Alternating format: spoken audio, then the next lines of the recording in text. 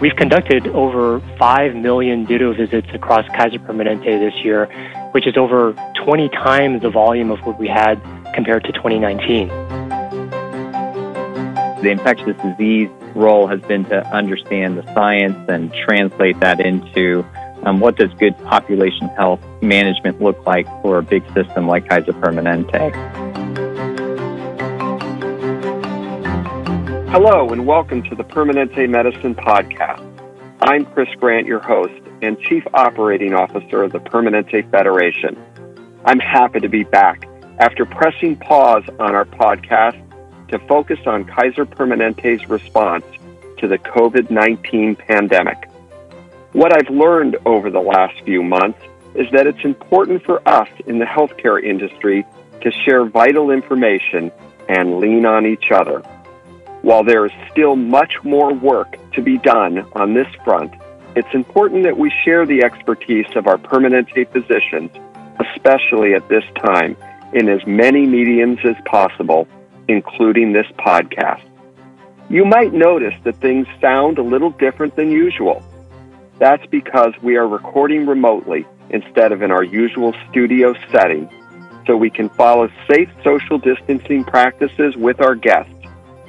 Like everything so far in 2020, this will be a new experience for me, our guests, and you, our listeners.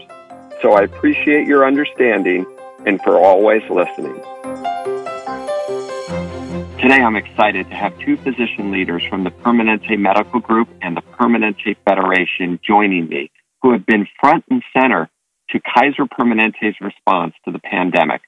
They'll share what they've learned early on about COVID-19 and how they have addressed the many challenges of the pandemic and what lies ahead. Calling into the show are Dr. Stephen Perotti, an infectious disease physician and Executive Vice President for External Affairs, Communication and Brand at the Permanente Federation, and a national infectious disease leader at Kaiser Permanente, and Dr. Ed Lee, an internist and Executive Vice President for Information Technology and Chief Information Officer of the Permanente Federation. Working with these two physician leaders over the past few months, I'm in awe at their commitment to medicine, especially to the practice of Permanente medicine. Welcome, Steve and Ed. I'm thrilled to have you both on the show. Hey, great to be here, Chris. Thanks so much, Chris. I'd like to start with a question for you, Steve.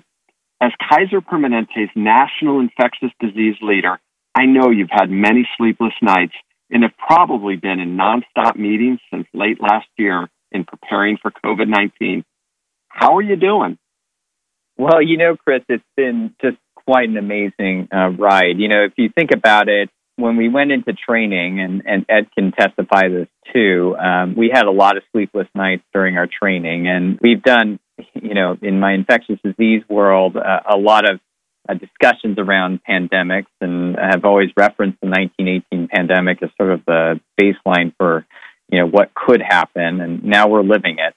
And I can say that I'm really happy to have been at Kaiser Permanente to go through this with all of my colleagues and all of the staff that have done just an amazing job to stand up to really the pandemic of century. Yeah, and what a job you've done in leading the response. It's been amazing, and I've seen you internally within Kaiser Permanente. I've seen you at the state and the federal level, really influencing policy and sharing insight and wisdom. It's been, quite frankly, wonderful to watch and remarkable work. And you're right. This is, once in a century pandemic that nobody would ever wish upon society, but it is what an infectious disease physician trains their whole career for and what they are ready to serve in addressing.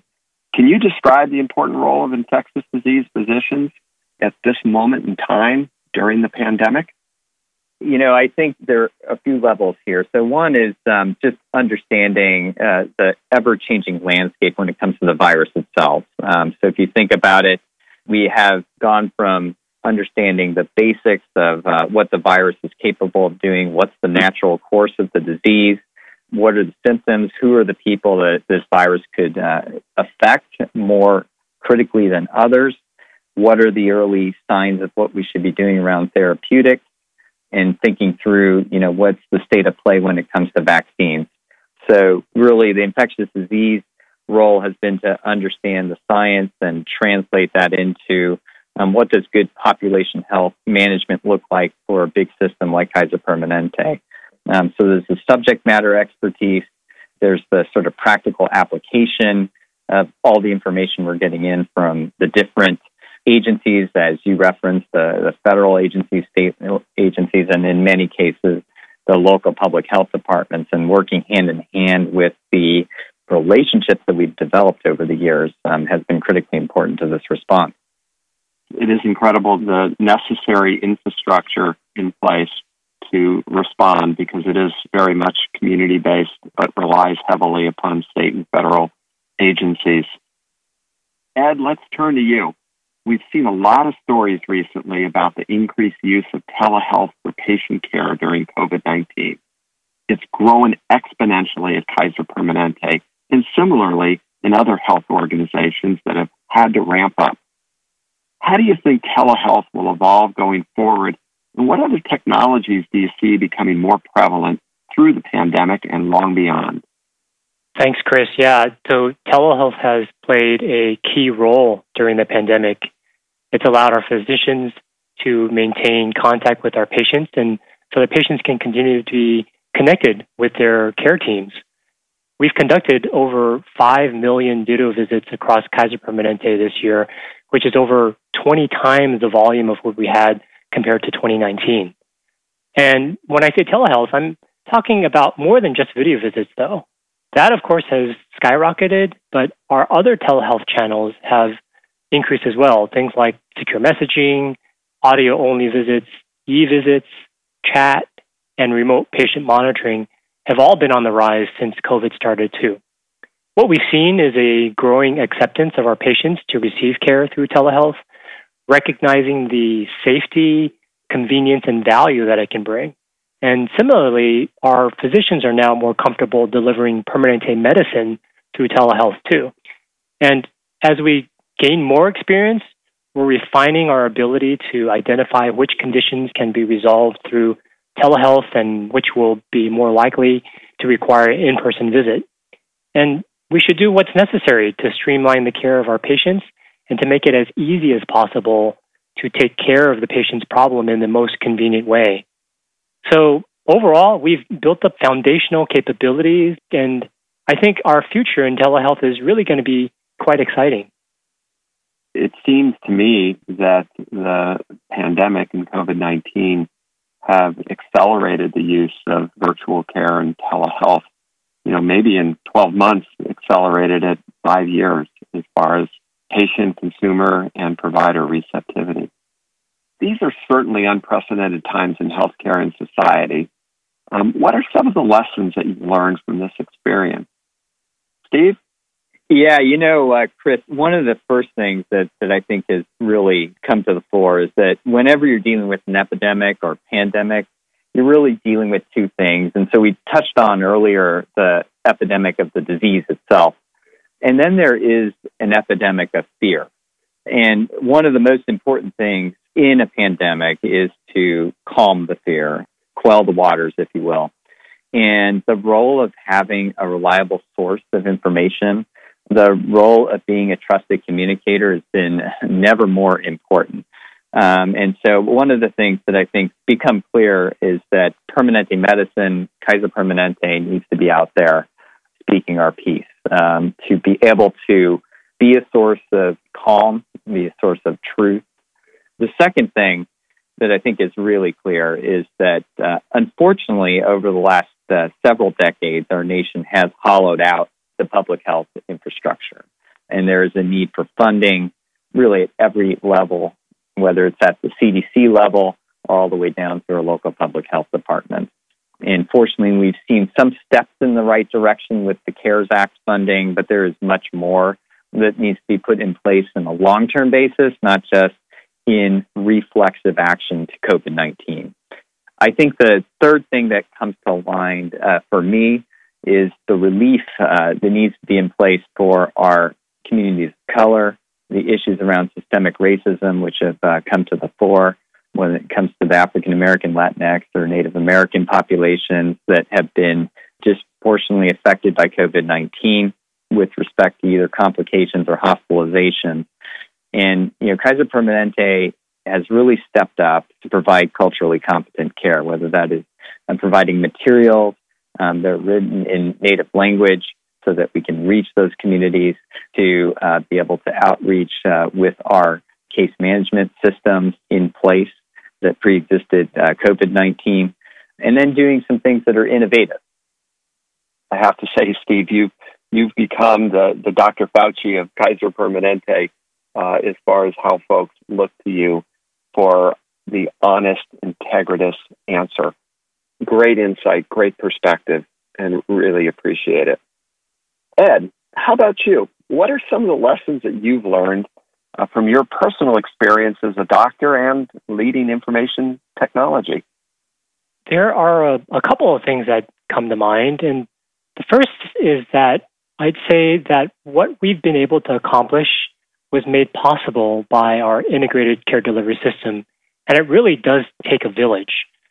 Our physicians seeing patients day in and day out who work with their department chiefs, who coordinate with facility and regional leaders, who then work with our Permanente technology leaders, who in turn work with our IT colleagues. It's been a coordinated response to be successful, and the result is that our patients are benefiting from this.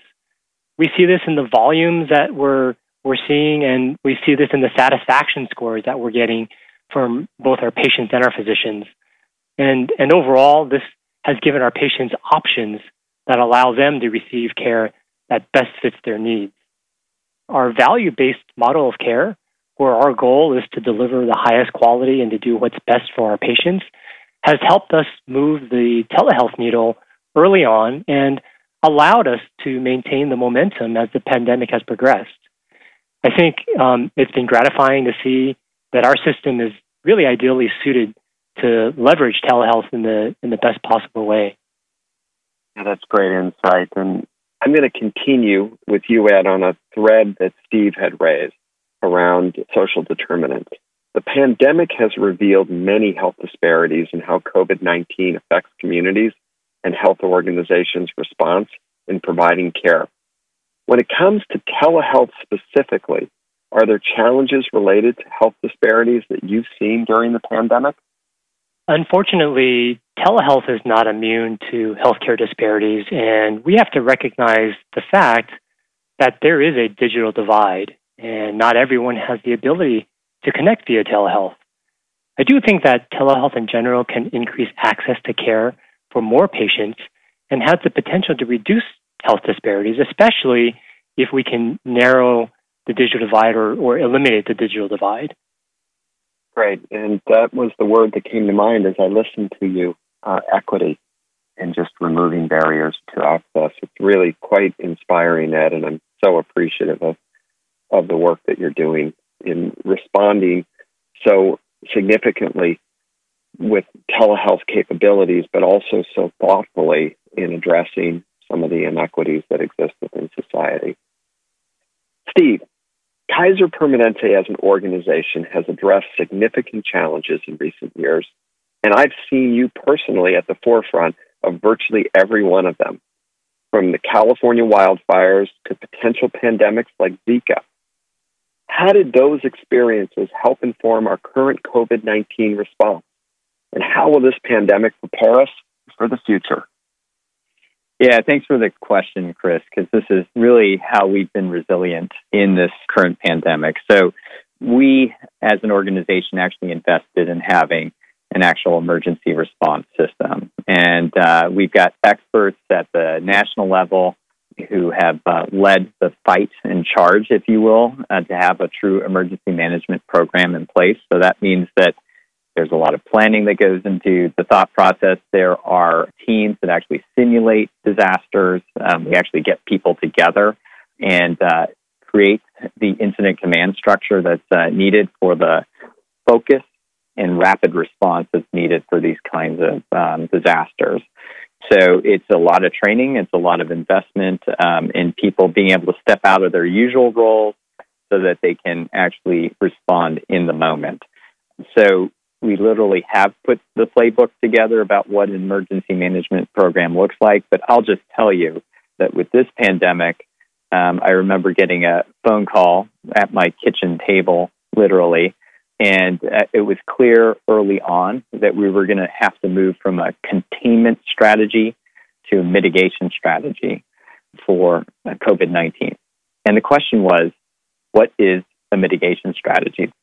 And because we had an emergency management program in place, I was able to pick up the phone and talk to a few key individuals and said, we need to get 40 or 50 people in a room. We need to do it now, and we need to have a mitigation playbook put together in 48 hours because we need to inform the entire program, the Kaiser Permanente, about what we're going to do. And by the way, we need to make this open source and share it with our state governments and share it with whoever will listen so that we can have a coordinated response, because the only way we're going to get our arms around this pandemic is a community-level response.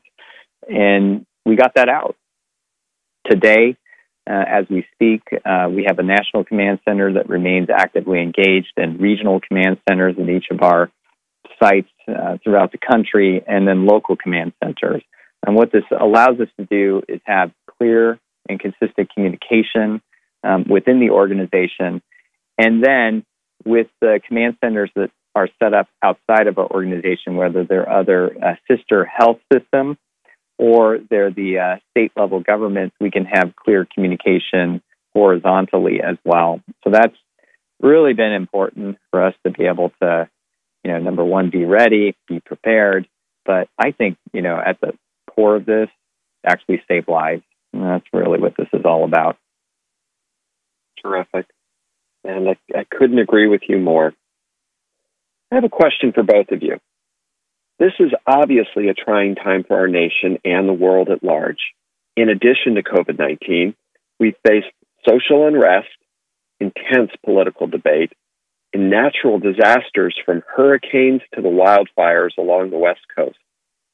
Through challenges, there are always silver linings to be found, and I often talk about silver linings from this pandemic. From a personal perspective, I watched tens of thousands of laptops and information technology-enabled devices deployed across Kaiser Permanente. I've sat beside my late 80s and 90-year-old parents as they very ably attended a video-based appointment. And I've also seen a renewed and unwavering commitment to addressing inequities in health. And each one of these I view as a silver lining. What do you both see as some of the silver linings that we can look at for inspiration right now? Ed, why don't we start with you? Yeah, this has been such a challenging time for our country with multiple once-in-a-generation type of events happening all at once. And I have to say that I've been inspired to see what our Permanente colleagues have done to accomplish in light of all these adversities. I think the mission-driven nature of our organization has helped us do what it takes to continue to deliver high-quality care, whether in person or remotely through telehealth, and to just figure it out, no matter what the situation is and what else is going on in the larger global political landscape. We've been able to leverage our expertise, our technology, our ingenuity and creativity, and that has translated into more patients being cared for, more lives being saved, and less morbidity and mortality overall.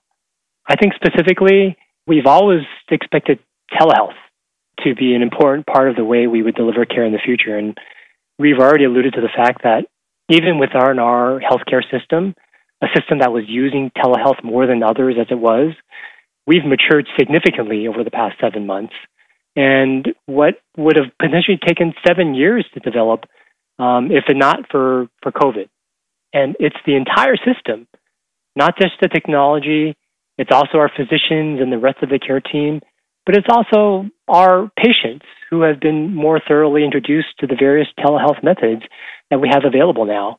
So I see all of that as silver linings, as what we've been able to go through and endure despite all the challenges in the environment that we've been facing.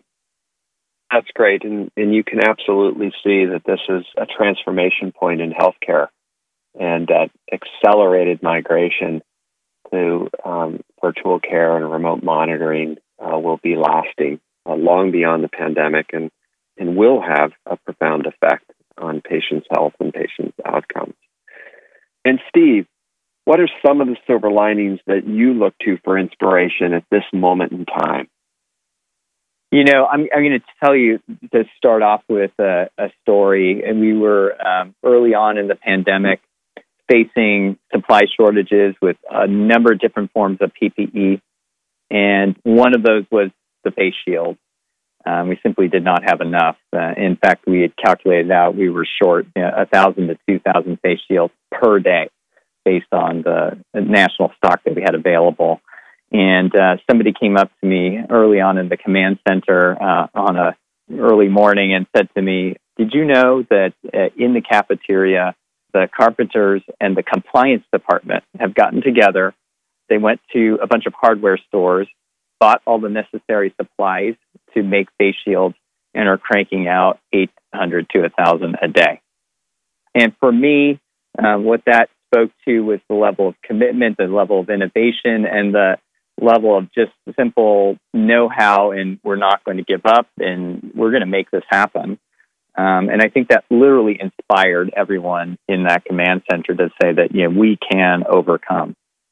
And then the last thing I'll just sort of say is that I know that we have talked about social distancing, and that, that is a key method to preventing the spread of this virus. And it really is a misnomer. Ed's really focused and I think helped inspire and lead a number of the innovations when it comes to allowing us to actually be socially connected while physically distanced. It's really physical distancing that we're trying to achieve here. And these technologies that we've brought into place in a big way the last 8-9 months here has allowed us to connect on a much more personal basis in some ways with our patients. So I think all of those things for me are silver linings to what has inevitably been a difficult situation. That's great insight and observations, and it hits on the power of the human spirit. Well, I want to thank you both. For me, this has just been a joy and a ton of fun. It's hard for me to put into words the immense appreciation and admiration I have for both of you and the leadership that you've shown over the past few months. I have seen you work 18-hour days, 7 days a week, and tirelessly move forward in ensuring that no patient is left behind or falls through the cracks. And it's just been so inspirational in how both of you have shown up and led in such a capable, profound way. Thank you both for joining today, and I'm going to send you back to continue to do this good work that we've been talking about. And I'd like to thank all of our listeners for joining us today, and we will be back with the next podcast shortly. Have a great day. Thanks, Steve. Thanks, Ed. Thank you so much, Chris. Thanks for having us, Chris. That's our show for today. My thanks to our guest and to you for listening. Be sure to catch up with other episodes of our podcast by visiting permanente.org or by subscribing on iTunes or SoundCloud. We'll see you next time. The opinions expressed on this podcast are those of the speakers and are not necessarily the views of Kaiser Permanente, the Permanente Medical Groups, or the Permanente Federation.